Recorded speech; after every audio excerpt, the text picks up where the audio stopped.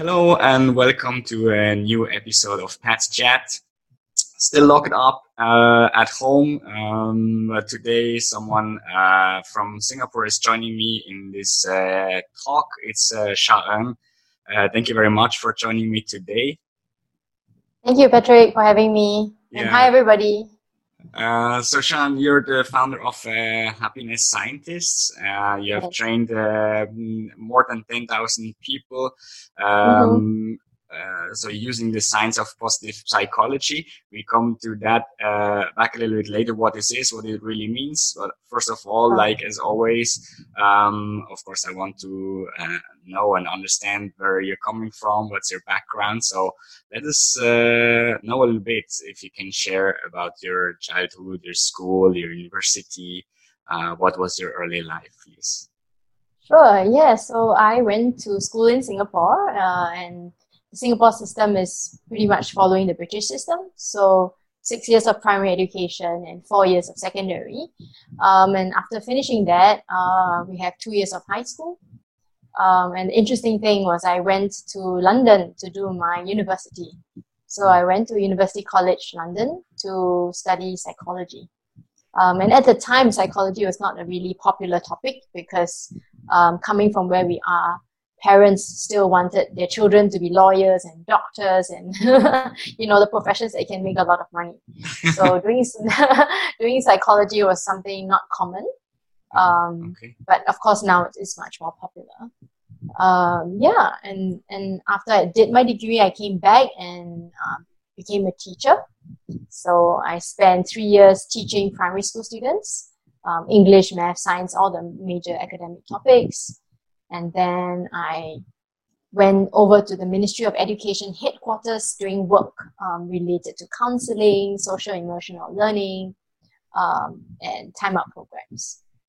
So that's a little bit on my schooling. Okay, nice. Yeah. What is the specific decision you made or your parents made that you go study in England? Oh, yeah. Well, I think as a person that comes from a small country like Singapore, you always look at the world out there and you wonder, what is out there, And when I was in high school, I did make a trip to the UK with my school for a study program that was about 2 weeks long. And I was so intrigued because we were studying literature and we went to the Globe Theatre and we watched a Shakespeare play and we were studying this play. And I thought, wow, you mean education could be like that? Oh, I've got to try it in somewhere else other than Singapore. So I think that was a very inspirational moment for me. And so as I was doing my high school, I had this goal. Well, if I could go overseas and our family could afford it, then, or if I could get a scholarship, which is fully funded, then I would definitely go. Of course, yeah. Okay. So you studied psychology, but then you started as a teacher. How did that come? I mean, was that something that you were targeting? Was that your preference, or was it just something? It was an opportunity to start that.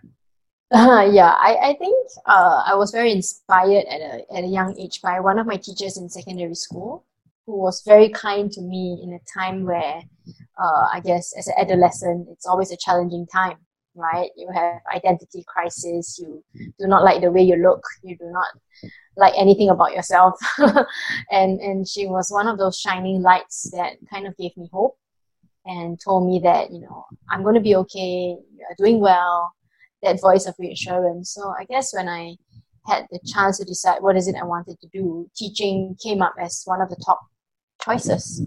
Okay. Maybe I could be that person for someone else. Okay. Inspired by a teacher. That's nice. Yeah. Okay, great. So you did that a couple of years. However, then in 2011 you decided, that was maybe not the best thing to do. You wanted to become independent. What made you change your mind?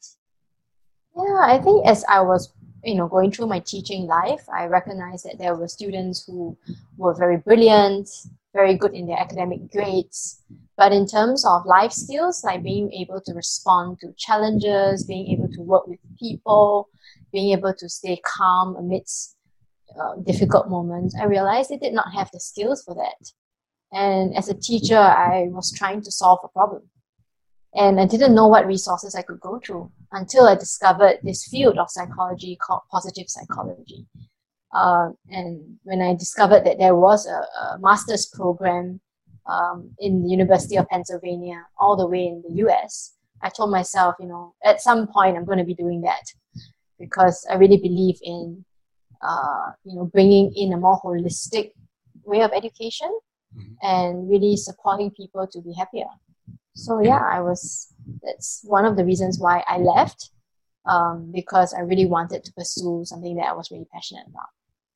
Okay, you just mentioned there's another program which focuses on positive psychology, and you studied psychology. Can you explain me what these terms have in common, or what separates them besides the term positive? I mean, is there also negative psychology, or how do you define that? Yeah, it's a great question. It's a very common question. So in traditional psychology, there's a lot of focus on fixing, for example, mental illness, fixing people's problems. So if in the old times, if you mention a psychologist, there's a lot of stigma, because people think that, if you go see a psychologist, there must be something wrong with you, right? Yeah. So the main focus of psychology was on fixing, helping people who have mental health issues, coming up with therapy to help people with depression, for example. But the founder of the field of positive psychology, his name is Dr. Martin Seligman, asked himself, why are we spending so much time fixing people when they do not constitute the majority of the population, right? People who are suffering are probably about 8 to 10% of the world's population. Maybe in these times a little bit more, because of the anxiety surrounding the virus. But why don't we study people who are flourishing and thriving and doing well, and figure out what helps them to be the way they are, what increases their well-being? So positive psychology, instead of asking how can we fix people, is asking a very different question. And that is, what helps people, societies, communities to thrive, to flourish. So it's more like a precaution or something like that, how to express that, something that you do before you really get to a stage where you need a psychologist to fix you, as you mentioned it. Yeah, so how can we boost our daily lives to be happier, to have more well-being, more life satisfaction? And I think the term you are trying to use is preventative, right? Can we prevent, and can we build up resources instead of only reacting and fixing?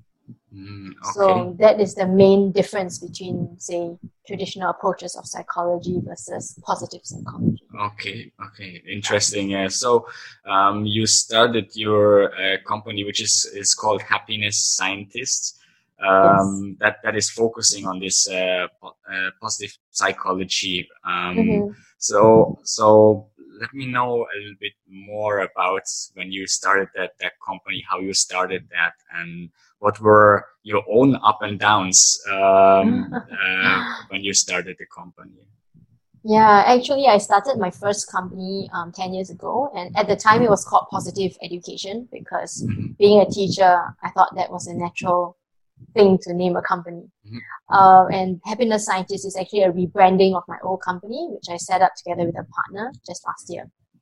So I think, starting up a business didn't come very natural for me.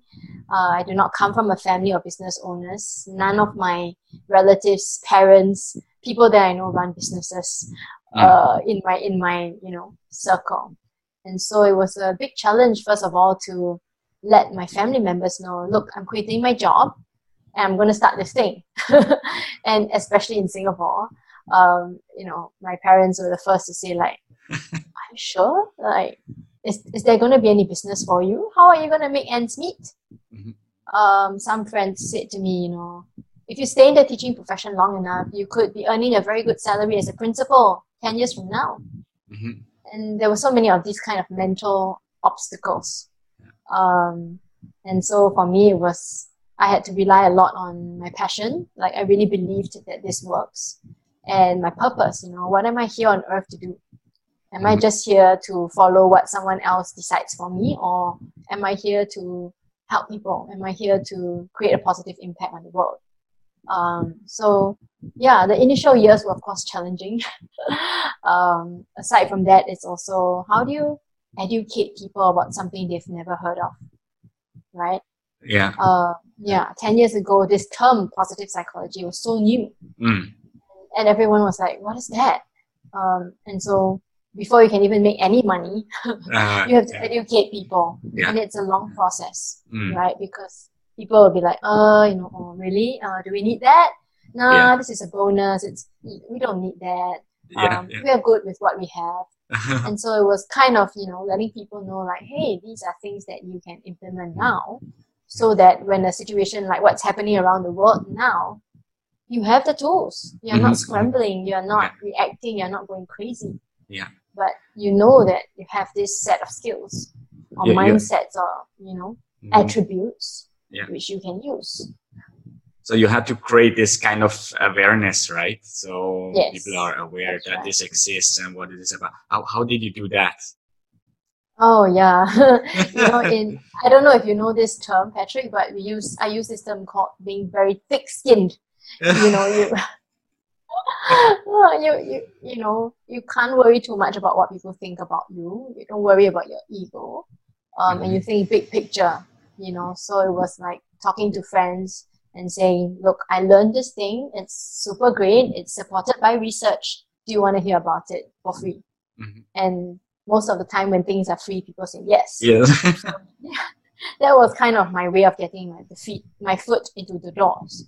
And so I just shared with them what I had learned, how it can work for them, whether it was a school or individual or a company. And I started to get some yeses. Oh, nice. Yeah. And then came the next hurdle, which was, how do I price this thing? I don't know how to put a dollar how do you put a dollar value on a service which you have never known how to do? So I was more like doing market research, talking to people who are already in this industry and saying, where do I start? How do I pitch? So being very thick-skinned was something that I developed along the way, which I found to be absolutely essential in doing business. And I think besides the pricing, also like the measurement is quite difficult. I mean, how to measure happiness? Yes. I mean, thankfully there are tools. The psychologists have come up with different measurement tools. Can you elaborate a bit more on this? Give some example or ideas how that looks like? Yeah. So on this website called Authentic Happiness, you can actually go there and do a lot of self-assessment tools, which will tell you how happy you are, how hopeful you are, how optimistic you are. I can share the link with you later. Yeah, sure. I share it here also. Yeah, you will put that in the video. Yes, and so that's one platform if you're trying to assess your mental state. There are also tools for workplace well-being. So some of the organizations we work with want to get a pulse on their community and their staff. So they can run a survey which is free of charge, called the PERMA Workplace Well-being Survey. And it will assess how people are doing according to certain pillars. Okay, interesting. And then for youth, children and teenagers, there are also surveys that they can do. So I can send you all these links. And this is the benefit of working with evidence-based research, is that it is accessible and you can measure it and you can keep track of it. Yeah. Okay, that's good. Yeah, I am happy to share those, so everyone watching this can also try test it and see where they currently are.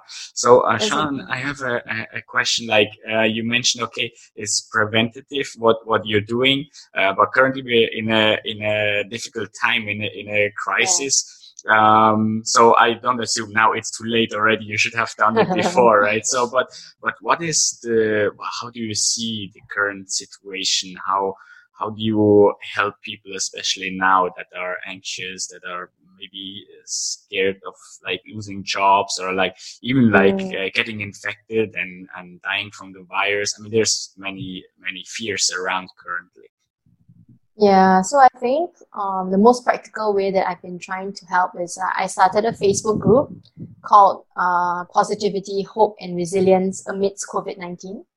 I'll share that link with you as well for anyone who wants to join.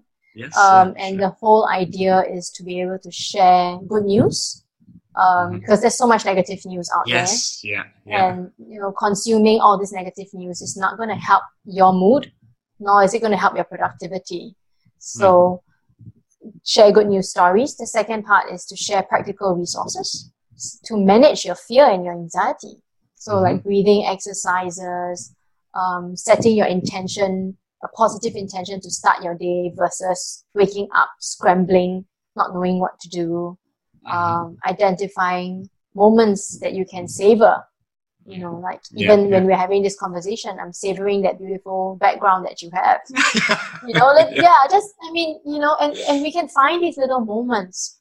And if we just know how to direct our attention to these moments, then we find that our world, at least the world that is in front of us, not talking about the existing world that is the economic world, at least we can be in control of the world that we are creating internally for ourselves, right?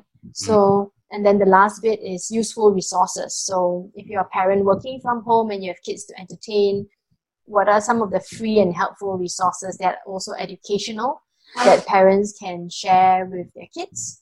Or what are some things out there like museums or Shakespeare plays that you can watch if you're taking a break? Yeah, So yeah. things like that. So to me, that is one practical way that I'm trying to help my friends and the people in my community. Nice. Yeah, that's great. Yeah. Yeah, Yeah, there's many tips already. I appreciate that, and thanks a lot for that. you're welcome. So in general, let's not look at this COVID-19 for the moment. If you had to talk like maybe 1 month ago, I would have asked the same question also. And it reminds me the question a bit of the movie The Joker, when at the time he says like, oh, is it just me or is it getting crazier out there? What's your opinion on that? Do you see over the last 10 years, like, how the world changed, or people interacting with each other? That changed a lot. Is there a lot more work for you to do to help people getting happier? Yes, when I first came back from the US, that was in 2011, and I started talking about this topic, most of the time people thought it was a bonus topic. Bonus as in like, oh, I'll do it if I have spare capital. I'll do it if I have spare time. Um, and now I think, especially in the last 3 to 5 years, at least in Singapore and the region, I'm seeing more organizations and particularly schools, because I used to be a teacher, start thinking, we can't just be thinking of this as a bonus. It needs to be something fundamental. It needs to be part of the culture. We need to start putting these things in place right away and not wait until something happens, then teach our children or teach the teachers or teach our staff how to do. So definitely, if I look across 10 years, there's definitely been more awareness, more people willing to try. And I think this has got to do with the fact that the younger generation, the millennial generation, is pushing for this in the workplace, Okay, right? yeah, yeah. Yeah, they are saying that it's good to talk about mental health issues. It's good to find purpose in your job, and it's good to self-care. So I think because of their entrance into the workforce and the new Generation Z, there's been a shift in companies more willing to invest in training related to mental wellness, stress management, and motivation, and all these things. Yeah, So okay. definitely, yeah, I see an uptrend. And of course, in terms of people's knowledge, they are now far more knowledgeable than they used to be about this topic. And And so maybe if I the just topic also is a topic nowadays you can talk more openly about it. Maybe some years ago this was like a forbidden topic. Let's say, yes, cannot talk about psychology is something bad or something like this.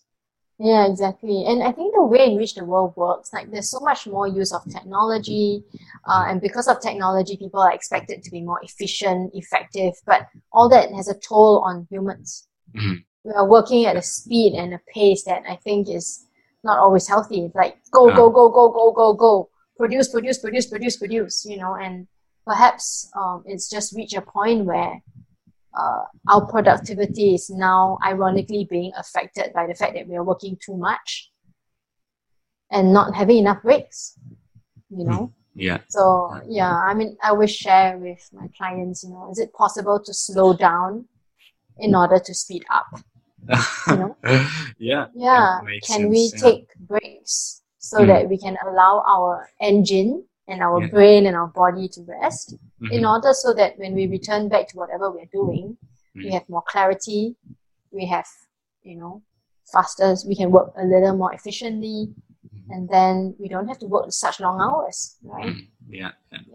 Awesome. Yeah, I fully agree with that. And I mean, you share a lot of resources and ideas also in different ways. For example, the TEDx talk that you had on happiness. I think it's an awesome resource, a good video. I will share that the link to that also. People can watch that. But also, you have written a book. You're an author.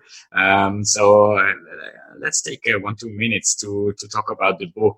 Maybe you can explain what it is about.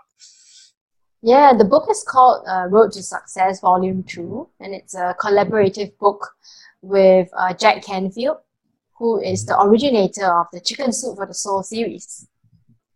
So I don't know if you know about that series, but it's very popular, and he has written multiple books. And a collaborative book essentially means that everybody contributes a chapter to the book according to the theme. So that was something that happened in 2016. And at the time, I was really passionate about parenting and parenting success. I have 2 girls, and it was such a journey. It still is, on how do you raise, how do you be a good parent, not in the traditional sense of helping them to get good grades, as it is very much here in Singapore and other parts of the world. But how do you be a parent that raises a thriving child?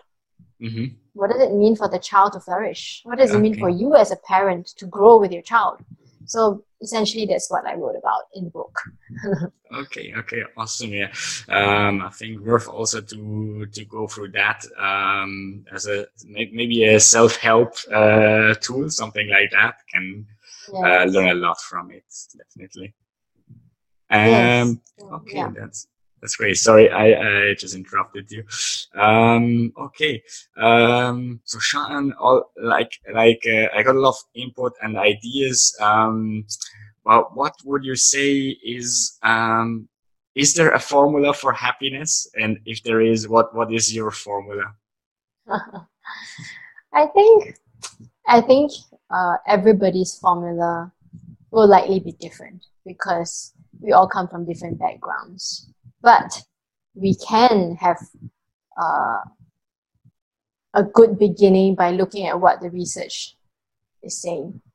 For example, research has found that if we are grateful and focus on the things that are going well, over time it can have a long-term positive impact on your well-being.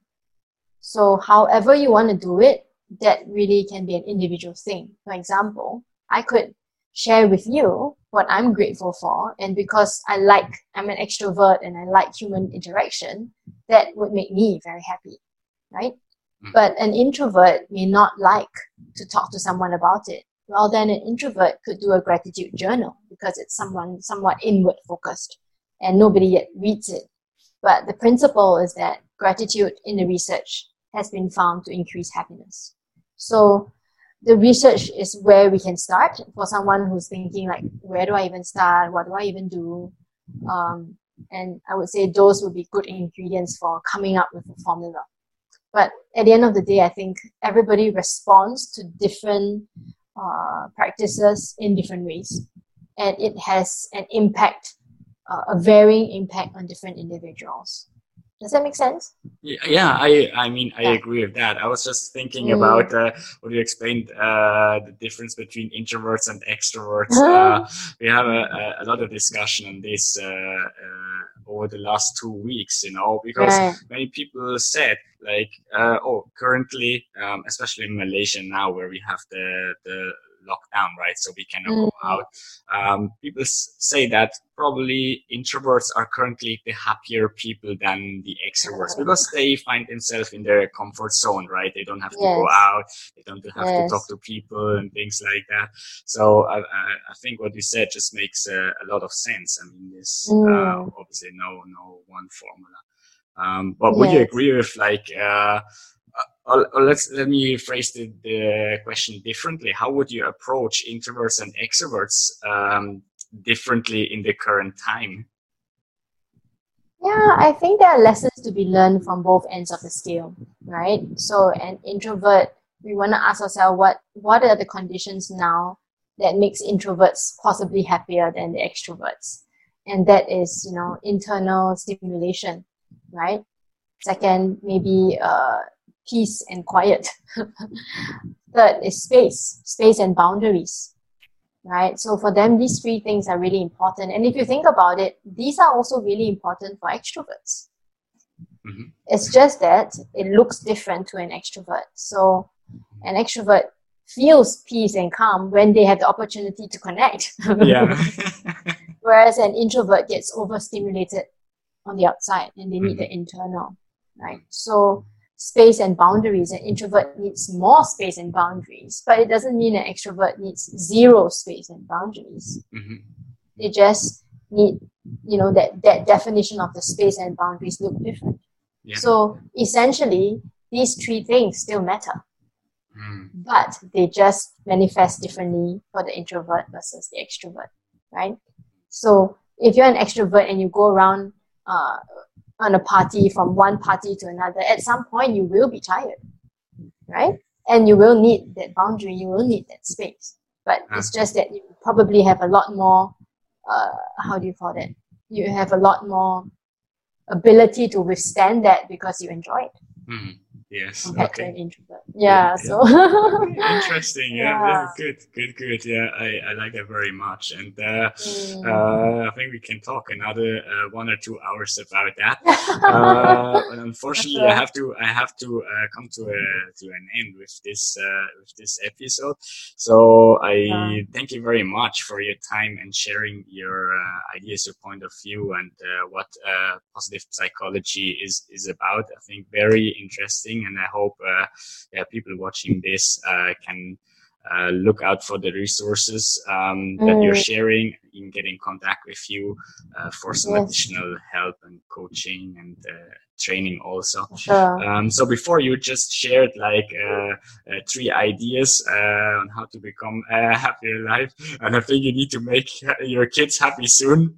But maybe one last thing I just want to ask you is there like a daily routine that you have or you can recommend to people to just be a bit happier in general? Yes. So I do meditation every day. It's not very long, but it is something that helps to center me, and I have a variety of different strategies. Happy to share the resources as well. But I don't do it for very long because, there isn't a lot of time in my day that I can spare. When I have time, I do a longer practice, but I do things like focus on my breath. That's one. Number 2, this practice called loving kindness meditation, where you kind of recite the same 4 sentences for different groups that you want to send love and kindness to. So that during this period especially, that's been something I've been doing every night before I go to bed. And in the morning, I wake up, I do the same thing so that I can channel my intention and my energy in the right space. The second one is I exercise. I try to exercise every day minimally, 10 to 15 minutes minimum. Like if I really have no time, I do like a 7-minute workout. And I go all out, but I find that exercise has a natural way of introducing the endorphins, which help us to be more positive. It helps the blood to move, and overall you just feel so much better after that bout of exercise.